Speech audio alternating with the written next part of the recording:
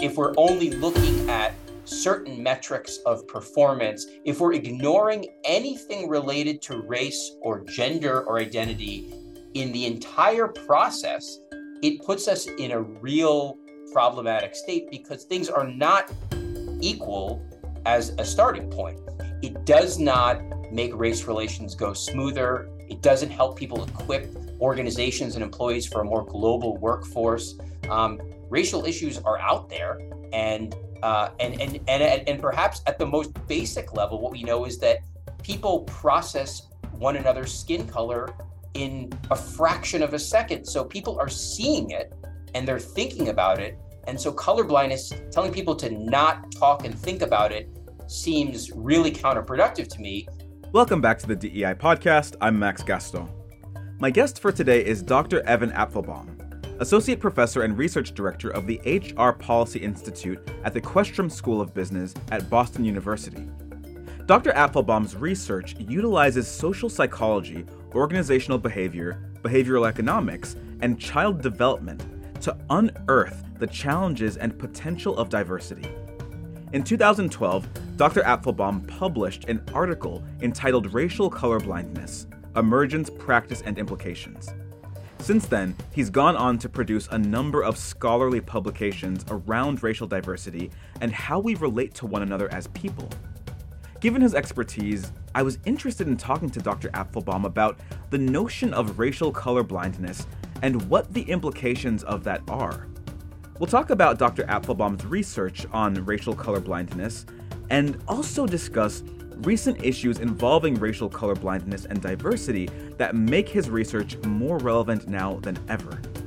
Here is my interview with Dr. Evan Apfelbaum. Dr. Evan Apfelbaum, welcome to the DEI podcast. Thank you so much for having me. In 2012, you published an article in the Association of Psychological Science entitled Racial Colorblindness: Emergence, Practice, and Implications.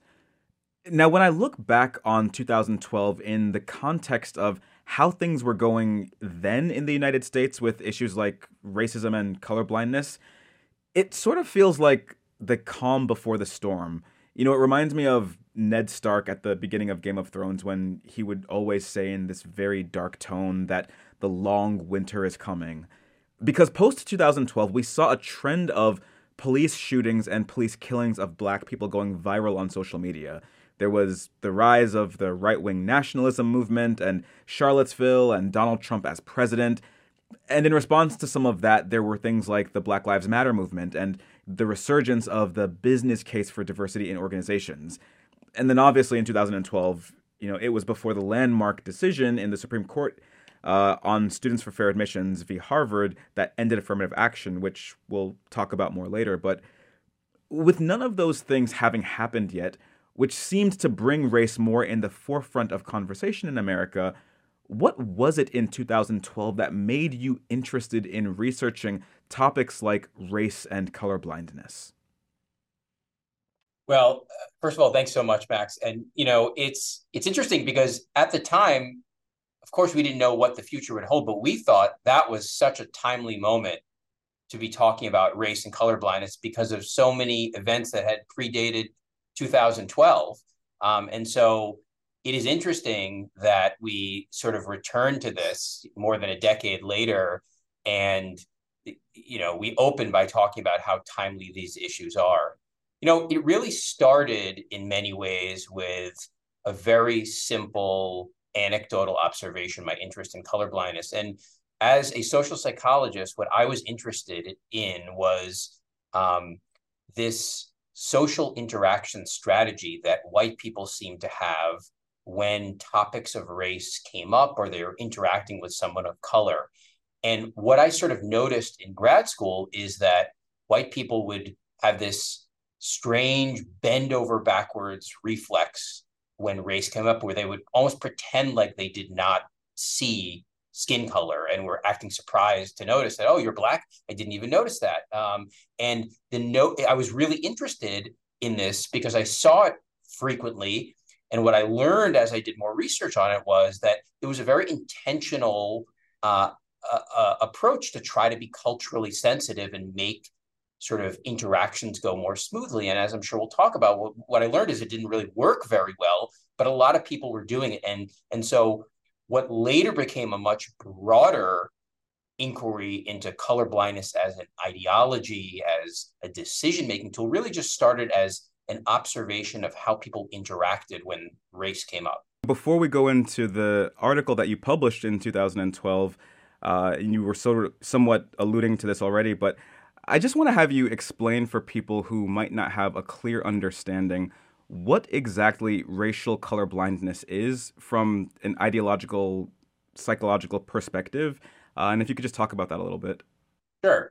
So colorblindness, the way I think of it, is this racial colorblindness is this idea that the way to make race relations go more smoothly and to make people have more positive interactions across races is to downplay differences, is to look beyond, try not to notice, try not to talk about the differences, for example, in skin color and ethnicity that are in front of us.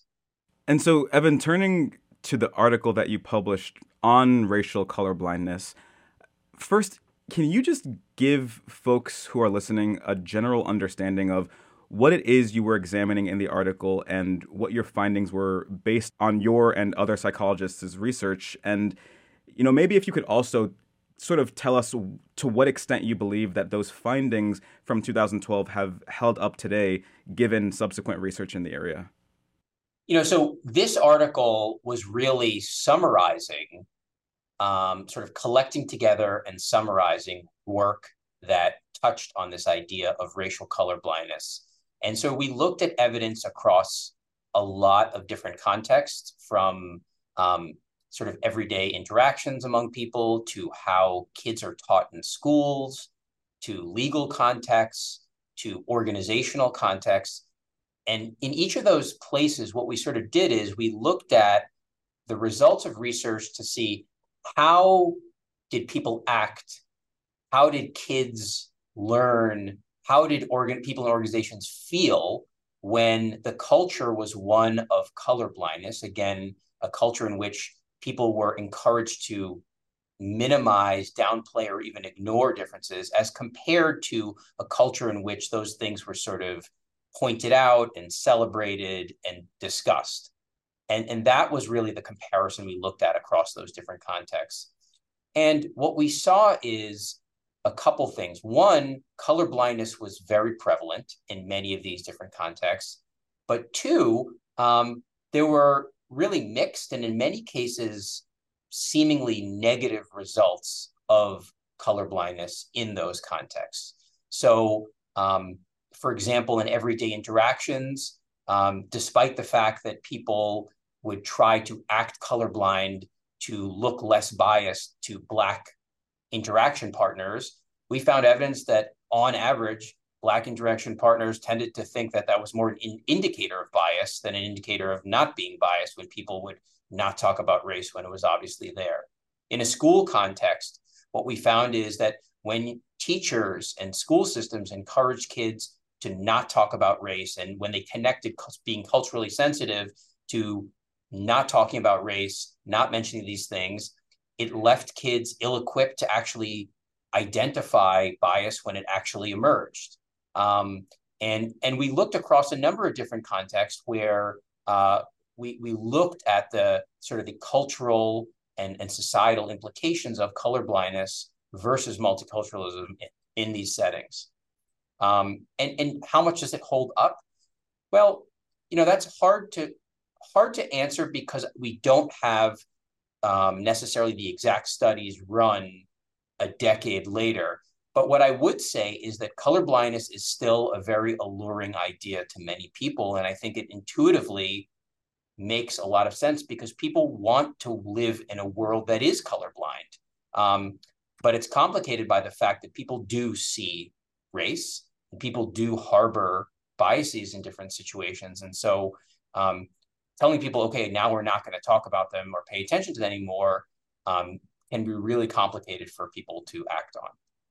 Yeah, in the paper you talk about this belief that some people have that colorblindness can somehow prevent prejudice and discrimination from happening, and how that belief is predicated on this assumption that if I just don't notice race, if I try to ignore it, then they'll somehow be immunized from acting in a racially biased manner. And then you say in the paper that this notion that colorblindness can short-circuit bias is epitomized by Chief Justice John Roberts of the Supreme Court, who famously said in a 2007 case involving diversity in a local school district that, quote, "The way to stop discrimination on the basis of race is to stop discriminating on the basis of race," end quote. Evan, when the logic seems that straightforward, just stop discriminating on the basis of race, that's how you end racial discrimination, it feels easier for me, at least, to understand why some people might presume that ignoring race is the antidote to bias in their behavior and in their attitudes. But the research in your paper effectively debunks the notion that ignoring race reduces discrimination and prejudice. Can you just expand a little bit on what the research tells us regarding colorblindness as a method for reducing bias and prejudice, and how an idea that seems so straightforward is actually proven false? So I think what happens is, and my own thoughts have sort of evolved over a decade, is that when we talk about color blindness, I think what Chief Justice John Roberts was talking about and what some people are thinking about when they think about color blindness is a very, very narrow, specific thing, which is a very discrete decision of who should be hired in that specific instance, or how we should make an evaluation. And that is very narrow compared to the much broader way in which I think, and most scholars have thought about colorblindness, which is like the way in which you carry yourself every day, how we think and deal with race almost as a part of our cultural fabric. So how kids are taught, how it's the philosophy with which we deal with this issue of race relations. And so, and why I think that distinction is so important is because you could imagine a hiring context where it would be completely reasonable to, for example, make decisions behind a curtain. There's like this famous anecdote of, blind auditions behind a curtain in an orchestra setting. And the idea here was to mask the gender of the musician so that decisions would be based on, the merits of the playing and not the identity of the performer. That is I don't think that's actually, that specific instance is not controversial. When you start saying that everything should be colorblind, everything leading up to it, well, if we were completely colorblind in sourcing the musicians who would come to that interview in the first place, if we're only looking at certain metrics of performance, if we're ignoring anything related to race or gender or identity in the entire process, it puts us in a real problematic state because things are not equal as a starting point. It does not make race relations go smoother. It doesn't help people equip organizations and employees for a more global workforce. Racial issues are out there, and perhaps at the most basic level, what we know is that people process one another's skin color in a fraction of a second. So people are seeing it and they're thinking about it. And so colorblindness, telling people to not talk and think about it, seems really counterproductive to me. And that's a separate discussion than in a very discrete selection decision. Should race matter and how much should it matter? And I think that's part of why people gravitate towards this idea, but they're not thinking about the big picture, if that makes sense. Yeah, it's such a fascinating thing to me that something like racial colorblindness as being problematic, that we as a collective society can get that so wrong. And you mentioned this in your last answer, and you talk about it in the paper as well. This idea that, maybe the most compelling critique of the colorblind approach is the fact that people do notice race when perceiving others. And as you pointed out, the perceptual differentiation of race emerges as early as 6 months of age. But the other thing that you say in the paper that I thought was really interesting is, despite the fact that people do see color, and evidence suggests that we, can perceive that very early on, that by the age of 10, color blindness becomes children's modal approach for dealing with race-relevant situations. Can you just talk about the points you made in the paper regarding color blindness and academic curricula, and how it is that color blindness becomes the modal approach for dealing with race at such an early age? Well, I think that, teachers and parents, particularly parents of white children, but also teachers, are really concerned about trying to be culturally sensitive. And sometimes what is coded as culturally sensitive is not bringing up topics that could be seen as taboo. That's one piece of it. I think the other piece of it is that for many white parents, race does not seem relevant to their kids. We don't think about walking around and the experience of being white in the way that a racial minority child may be very aware that they look different in a particular setting, and they're thinking about that. And so I think there's a couple factors that come into play. But, I think part of this is premised on the mistaken notion that when we bring up these topics, bad things will happen.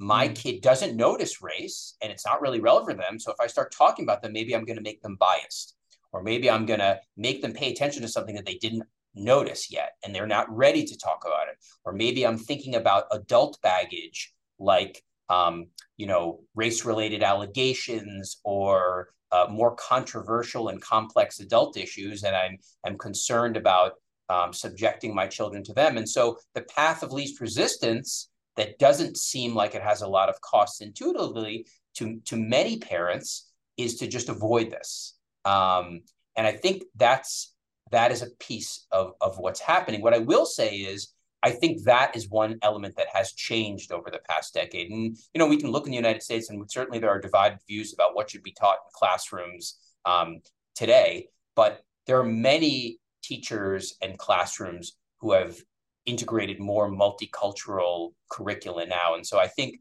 we do see a change in that behavior. But it's not to say that there is no endorsement of colorblindness anymore. It's still out there, and on certain sides of the United States, it's staunchly advocated for.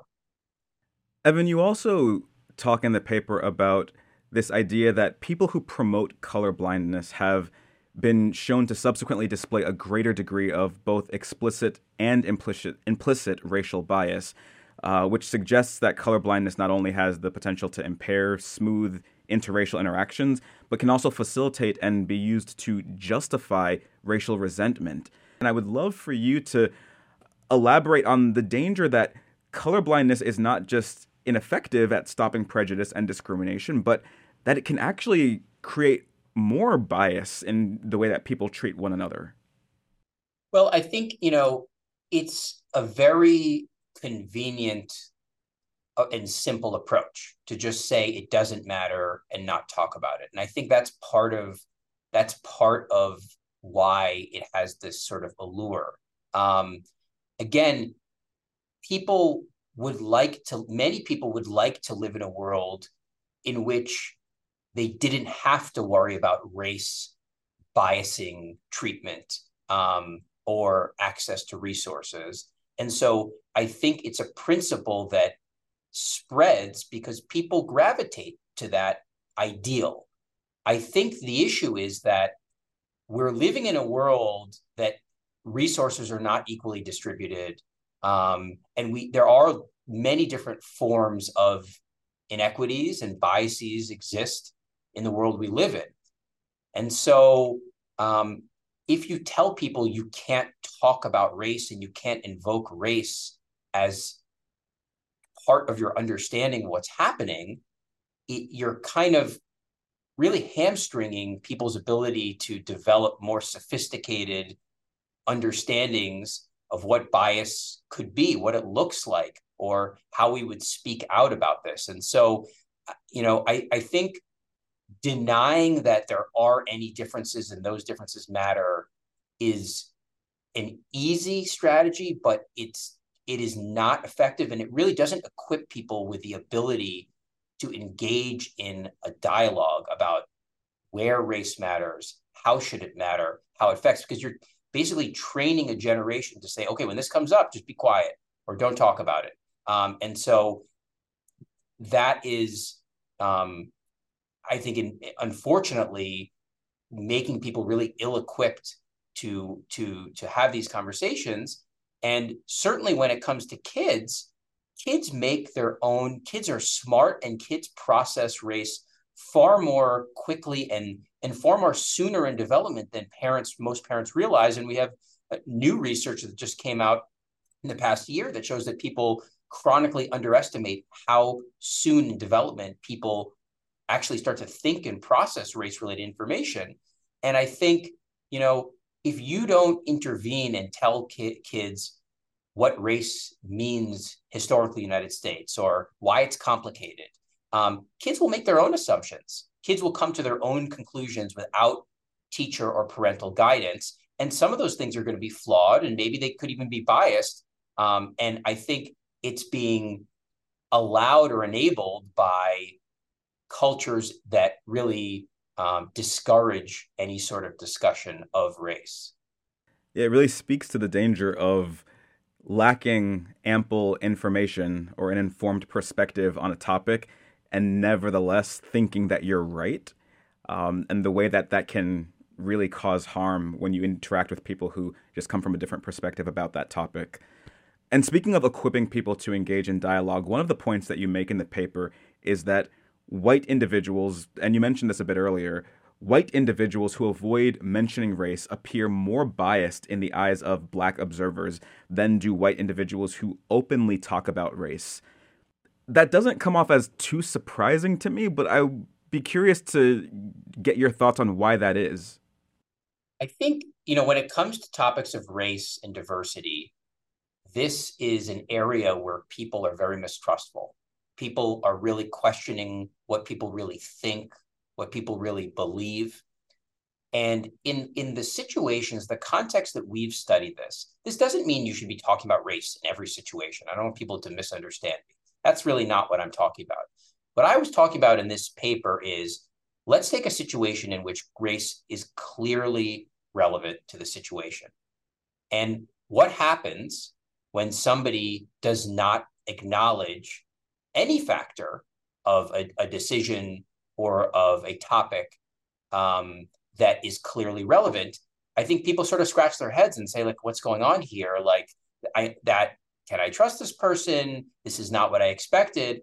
In this particular instance here, we made race highly relevant to a decision-making task. That's how we designed it. And what we did is we showed a large group of Black participants, different people engaging in this decision-making task, who either decided to bring up race or not. What we found is that, Black observers felt much more comfortable and thought the individuals who brought up race were less likely to be prejudiced because they talked about something that was clearly relevant to this decision-making task.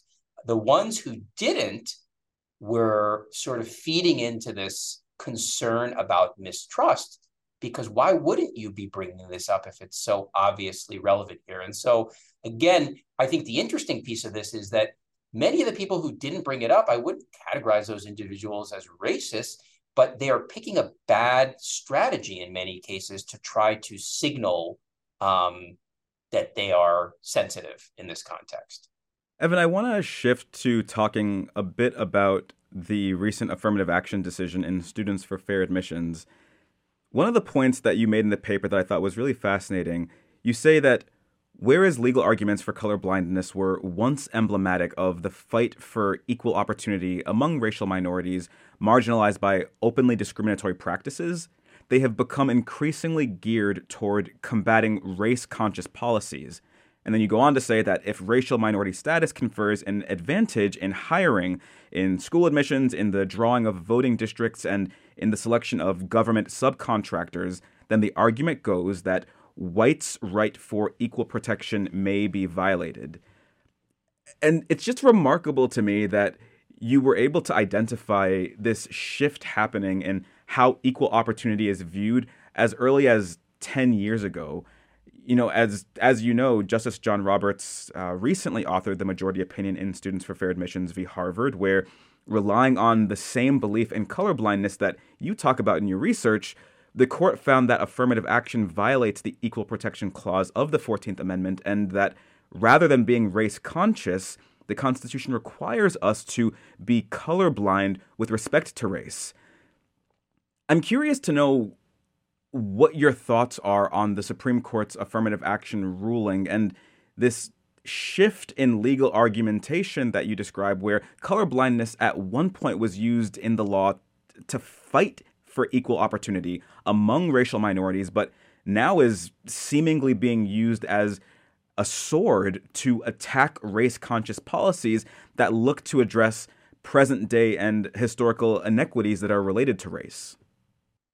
Yeah, I mean, I think that book is still being written in terms of how things will play out. I think, and I think the next domain where I'm looking to see what will happen will be legislation around DEI programs and organizations, and the legality of very similar sorts of programs there.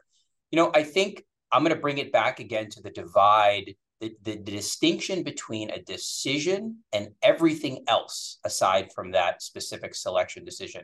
I think what I think about when I hear this is that, well, universities are going to have to be thinking very carefully, and this is what I've talked with when I've talked to university leadership about this, about the earlier stage processes that deal with increasing the diversity of the pool, with making sure that people within the university understand the value of diversity, making sure that they know how they can reach out to underrepresented communities or colleges that can bring in people who may not normally apply and figure out what those obstacles are. Because I think what this does is this shifts a lot of pressure on making sure the pool is diverse and that the processes around the decision-making will be fair. Because, I think while this certainly suggests that race can't be a factor in the final decision, again, which is the simplistic way of thinking about colorblindness, it really does not say that a lot of the processes leading up to that need to be multicultural, or processes that really take great care to make sure diversity is embraced. And again, we will see how that plays out as we move forward. But I'll be looking at this just as you are. Yeah, it's interesting, if you think about the case law around affirmative action leading up to Students for Fair Admissions, in the 1960s, affirmative action came about because it was through the fight for civil rights that the Equal Employment Opportunity Commission really came into existence. And part of the goal of affirmative action at that time was there was a significant need to correct historical injustice.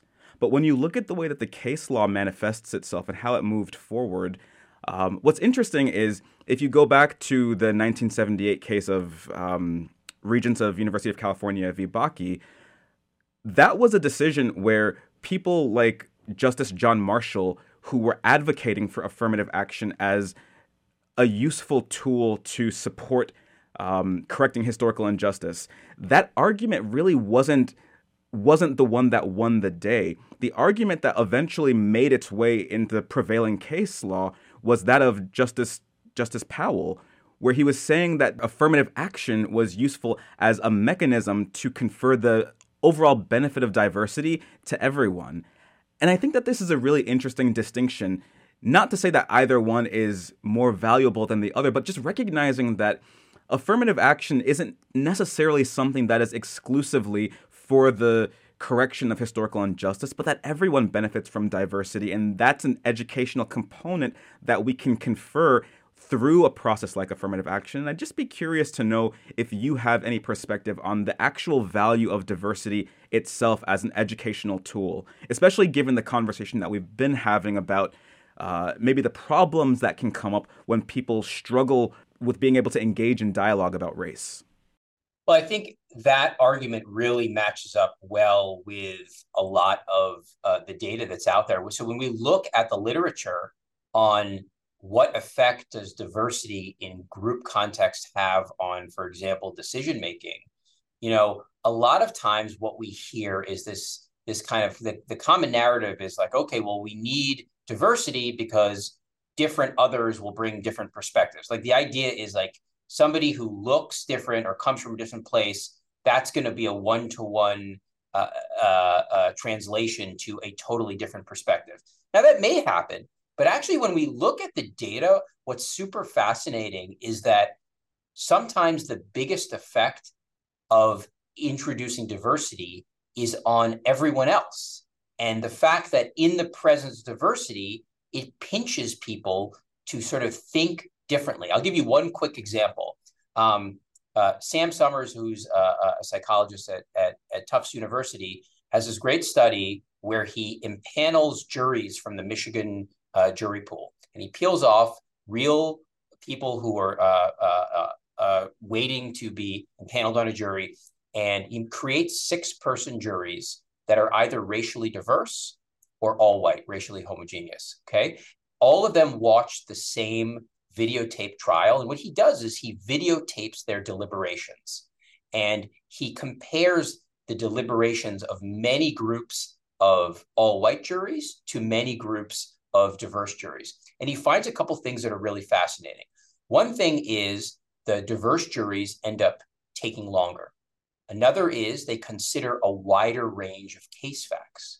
A third is they make fewer inaccurate statements when discussing the case facts. But what I would argue is the most interesting element to this paper, which is not really the headline, is the reason these diverse juries had these more beneficial decision-making properties was not because of the added perspectives or corrections made by these 2 Black jurors who were placed on the diverse juries. It's actually their presence changed how the white people acted, because them being there created this systemic change where they were a little bit more careful in thinking, a little bit more deeper, didn't assume that everyone knew or had the same experience as them. And so I take that as emblematic of what diversity can do at scale in an organization or an educational institution.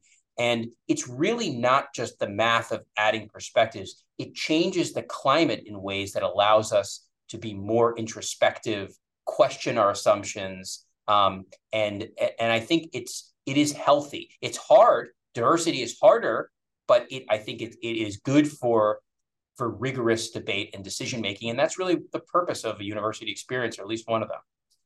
It's interesting because it's sort of the opposite of the maybe perceived problem of the fact that people do notice race. The idea that we want to be colorblind because we think that's the more fair approach. The fact that we do notice race maybe becomes a barrier to that. We just try to ignore it. But what you're talking about here is that noticing race and acknowledging that people look different from us and we know that they come from different experiences, seeing that in front of us will cause greater awareness and reflection on the part of people who don't come from those backgrounds, which, case in point, the research that you're describing right now, giving people an opportunity to maybe tap into certain parts of their thought process that might be a little bit more benign if they didn't have someone there to allow them to be more reflective on that issue. That's absolutely right. I think that's absolutely right. And I think, diversity can be hard. It can be easy. Like, you think of who you gravitate towards at a party or an event. People go somebody who speaks the same language, same religion, same community group, same religious organization, same affiliation of some kind. It's easy. It's predictable. And that's okay. But there is something really valuable about interacting with people who are different. And sometimes because it's harder, we encode it as somehow not good. But actually, the functional benefits when we're thinking about brainstorming and innovating and learning are the evidence is there that diversity really helps us do that. It's just sometimes hard to see that value because people experience it as less predictable or familiar. And I think that that's part of the challenge, and it's really on educators and parents, for that matter, to make sure that people understand that's part of the value. This is a really fascinating discussion for me. Something I would love to get your thoughts on are the sort of two sides of, an issue here. One is diversity and the other is identity threat. And for me, something that's really come up in the work that I do is noticing how often people will use the word diversity or the word diverse as a shorthand for underrepresented minority, right? I'm a black man. That means I'm diverse. You're a white man. That means you're not diverse. And the problem here for me, I think, can't be understated, but I think that people take it for granted a lot. And it's that we're taking something that's as all-inclusive as a concept as diversity, and we're creating this binary where you're either in the group or you're out of the group. And the psychology research shows us when there's two, especially when there are two, the problems that can emerge in terms of conflict. And so I'm really interested in the identity threat that it creates, this new shift in the nomenclature where we're calling diversity this shortcut for people of color or gender diversity or something like that. And, really not just the identity threat that it creates, but maybe, and to the point that you were making about the prior research with juries, how it keeps certain people from participating in the project of diversity and receiving the benefits that it would confer upon all of us. And so do you have any perspective on this sort of shifting view that a lot of individuals are taking to diversity? Well, I think you're kind of perhaps reflecting on a couple different things that are going on. I think, when I think about diversity, that's a description of a group, right? It's not a description of an individual, right? So diversity is some distribution of differences in a group. And so that's what I think about. And I think what you're saying is that people are using the term diversity to signal something else that perhaps that they're not comfortable saying. Is that accurate? Right. So that people will essentially say that diversity is everyone but straight white men. And when you do that, then it's no longer diversity in the truest sense of the idea, but it's really just a way to refer to marginalized communities. Well, and I think that's a problem. And I think that, the fact of the matter is, what I've seen in organizations is when it comes to talking about diversity, I use my colleague and friend Martin Davidson often provides this container analogy, and he says, really, the job of leadership, you have this container, and you need to make everyone there feel like they fit in that container, and that's the job. That is the job. And so, if you're talking in a way where people say like, oh, this is not, there's a diversity task force or there's a discussion about diversity, as a white guy, that's not something that I need to attend. It's not about me. It's for the other people. Or then you're not doing. Then you haven't created that container that everyone feels like they can fit inside of. And so, these topics are really tough to manage. Majority members, white people, white men bring a different constellation of concerns when these issues come up. They may be concerned about being judged as biased. They may feel that their experience is irrelevant. They may feel sort of disconnected from these issues. And I think that really what you're looking for when you're managing at a large scale is finding a way to talk about these issues where everyone feels like they're part of this and they're not necessarily being blamed, but everyone is part of this system, part of the community. And that's what's working. You really need everyone to be showing up to the meetings physically, but also mentally when these topics come up. And, we're living in a world that's only becoming more global, more multicultural.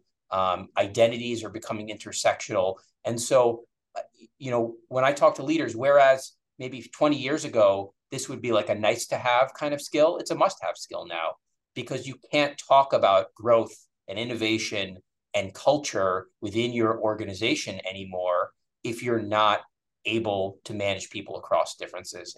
And that's the reality. And that's the reality of where the future is going as well. There's a really interesting concept of fear and what fear can do to the way that we rationalize different ideas. And so one point that you talk about in the paper that I thought was really interesting is when you say when race is made salient, many whites shift from viewing color blindness as everyone should have equal outcomes to viewing it as everyone should receive equal treatment, regardless of existing race-based inequalities. And one could argue that this focus on equal treatment, despite racial inequality, instead of focusing on equitable outcomes, is exactly what the Supreme Court is doing with the affirmative action decision as well. What it suggests to me is that when race is made salient, as you say, a lot of white people are maybe less sensitive to the fact that historical racism has put a lot of people at different starting points in life, despite the fact that we're each running the same race and trying to reach the same finish line. But I think the reason for that is because the sort of fear, the identity threat that's created when race becomes salient with the notion that I'm not included in that when we're talking about diversity, maybe shifts how people view the concept of fairness when we're talking about processes versus outcomes. And so I guess my question is, what's your perspective on this idea that making race salient might make some white people less concerned with fairness in outcomes and more concerned with perceived fairness in the process leading to the outcome? Many people and many white people, as research by Mike Norton and Sam Summers has shown, view racism as a zero-sum game. That is, that the advantages of one group come at the expense of another. So if you look at some of the data they've captured, what's interesting is that there is a cross-section of people in the country who believe, though in the 50s and 60s, Black individuals were more likely to be the targets of discrimination as compared to white people, that the tables have now turned, so to speak, and that white individuals are more at risk of discrimination as compared to Black individuals. And I think that's really very relevant to the mental models that some people are bringing to issues of affirmative action, to selection decisions. There is this concern that race is unfairly being used in the context of these decisions that will disadvantage the types of outcomes that white individuals may or may not get in those contexts. And so I think this is a really sticky situation. And I think that the zero-sum mindset is not particularly helpful. It goes back to the container analogy. And I think that when we're in a world where we're thinking about we're in two different groups and my gains only come at your losses, it's going to be really hard for people to see a joint solution where we can value them. I think it is important to treat people fairly in both the way they're evaluated, but you must do that with some awareness of the distribution of outcomes as they are today.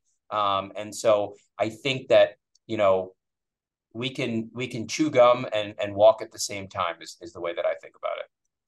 Do you think that people who have some of the perspectives that you're talking about, white people who think we ourselves are now being discriminated against because of our race, do you think that perspective comes at the cost of appreciating how historical injustice plays out in the places that people start in life today?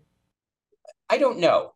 I don't know exactly, but what I from what I've seen of the research out there and my own data, I think that people are concerned with different aspects. And it's not always, by the way, a white minority thing. There's really stark political divides here that cut across race and other identity features here. And, in some of the new data that we have, what's interesting is that we see that liberals, people who sort of self-identify as liberals versus conservatives, talk about very different concerns when it comes to promoting diversity in the context of selection decisions, like the one the Supreme Court is talking about in a university or in a workplace. And what we find is that, liberals are really concerned with fairness. And when they're thinking about fairness, they're thinking about making sure that traditionally disadvantaged groups have a fair shot and there's not negative bias against them in decisions. On average, we see conservatives are much more concerned about fairness of race being used in a way that is unfair to traditional meritocratic ideals like performance and results and et cetera.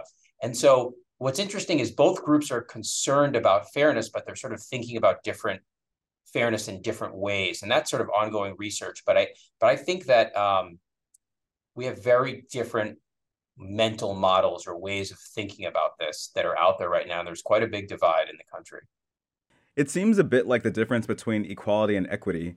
I don't know if you've ever seen that graphic of the three people standing in front of the fence and they're at different heights, and you give them a box at the same level and it doesn't create a fair outcome, but you give them a box that accords with their height so that they can each see over the fence, and that is what equity is. To me, it is what you talk about when you describe outcomes versus processes. And it's an interesting idea because there is, merit to making sure that a certain process is fair. But, fairness, I think, in context is really what's useful here. We don't live in a black box. We live in the context of history and what the implications of that are. And I think all of that's important when we try to understand what it is that is fair. And maybe there's no perfect answer to it, but I do think it's interesting the way that the ideological divide happens, as you're describing, between more liberal-minded and more conservative-minded individuals, and where the emphasis is placed based on which one of those sides you tend to land on. I think that's absolutely right. And I just, on a more positive note, what I would say is those same data do not suggest one reason that people often have is why would liberals and conservatives be so divided on something like race in selection? And one reason that comes to people's head is, well, they have just different values. And maybe it's just that on average, conservatives don't care for diversity or egalitarianism in the same way that liberals. We actually don't find strong evidence for that's the cause of the divide. What we find stronger evidence for is that they have different ideas about how promoting diversity will affect a meritocracy, different fairness-related concerns.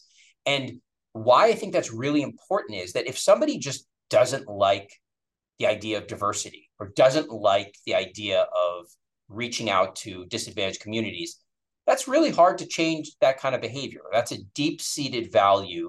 It's hard to change people. But if it's a concern about fairness, that actually might be more actionable because it suggests that even conservative-minded individuals might be okay with a number of different diversity-promoting activities, again, earlier in the sourcing of where you get the applicants from and talking to people about how to be fair and interviewing and talk to them. But they would just want the final decision to be blind, for example. But they'd be okay with diversity in a general sense. And I think, a lot more research to come here, but I think those data I take as a bit more optimistic because it doesn't require changing somebody's deep-seated values or principles, but really targeting a very specific concern that may be underlying this divide. Evan, one of the solutions that you identify in your paper is the possibility of multiculturalism as an alternative to colorblindness and some of the problems that might emerge because of colorblindness. And so I'm curious to know what is multiculturalism and what do you think the benefits of it are? So admittedly, multiculturalism, I can tell you in a general sense, but a lot of the devil will end up being in the details. Multiculturalism is sort of the counterpoint to color blindness, which again is this idea that we should minimize or even eliminate attention to weight placed on differences. Multiculturalism says that we should not only see, but maybe recognize, embrace, and sort of bring positive attention to the value of these differences in a cultural sense, in maybe group contexts. It's the benefits to making us better decision makers.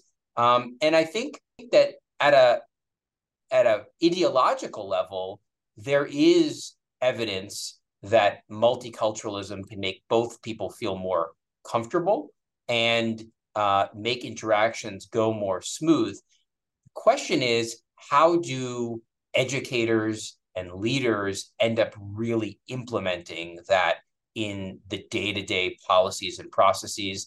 And certainly, as we're thinking about the Supreme Court case, how would you integrate multiculturalism into a process that in the end really needs to be blind in the final decision? And I think the way to think about that is sort of this example that I've been giving all along.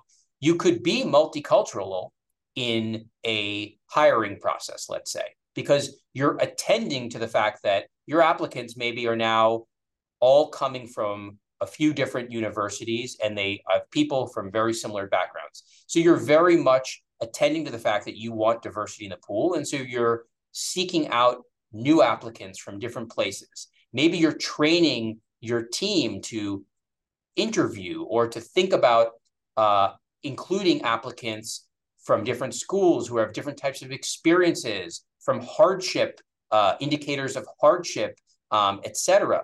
Now, you can do all of those things, which I would argue are aligned with a multicultural approach because they're attending to differences and still have a final decision, presumably, that is blind behind a curtain. And I think that's where we need to be thinking about as we go to the future. Not is this or that better, but how can we take the benefits of multiculturalism and build them into systems? Think about, well, when should these factors be removed from a decision in a way to bring divides closer? And I don't know that there is no situation in which we would want to blind people to identity characteristics. There might be situations in which that would be seen as fair by everyone. And to bring it back to my own research, even people who are liberally minded, who like multiculturalism and want race to be taken into account throughout the process, we have some data suggesting that those folks are okay with a blind decision at the very end of the process if all the steps leading up to it have been very thoughtful in trying to increase awareness of diversity and increase the representation of diverse candidates. And so I think these integrated sort of hybrid ways of thinking about it are a more fruitful way to go research-wise and practically. Evan, I'm curious where your research is taking you now in terms of multiculturalism, colorblindness, interactions between people of different races in general. So one of the projects that we're currently working on, a very large project, has to do with some of these very themes we're talking about. And we are looking at how promoting diversity affects people's beliefs that there will be a meritocratic system of selection. And we are looking at the very stark political divide in the beliefs that we see there. And also we are testing out large-scale interventions that can do what was thought unthinkable, which is get liberals and conservatives to agree on the role that race should play in selection. And so, and a lot of what we're doing here is trying to, in some sense, put aside this notion that this is a question of good apples and bad apples. You have people who are, pro-diversity, and you have people who are biased or racist, and that's the problem. And again, I think that's not an accurate depiction of most liberals and conservatives. Certainly you can have certain extreme groups. That's not an accurate depiction. And I think what's much more fruitful is thinking about ways to bridge this divide. And that's really where the research is going. And I think specifically this idea of what is merit and what is meritocracy is such a loaded and tricky element. And, for many people right now, when you say as a school or as an organization, we're going to promote diversity, there's almost a knee-jerk reaction of like, oh, wait, so are you lowering quality? Or is it going to really be a fair system? And we are trying really to get to the bottom of that. What is that belief about? Is it true? And how can we get people to think about the role of diversity in a similar way across this political divide? Dr. Evan Apfelbaum is the Associate Professor and Research Director of the HR Policy Institute at the Questrom School of Business at Boston University. Evan, this has been a very informative conversation for me. Thank you so much for joining me on the DEI podcast. Thank you. My pleasure. The DEI podcast at Notre Dame Law School is produced by Notre Dame Studios. Every episode, we sit down with important voices in law, culture, society, and business to talk about issues that touch all of us. If you liked what you heard today, become a subscriber and get notified every time we upload an episode. And tune in next time for another great conversation on issues that touch us all. Until then, take care.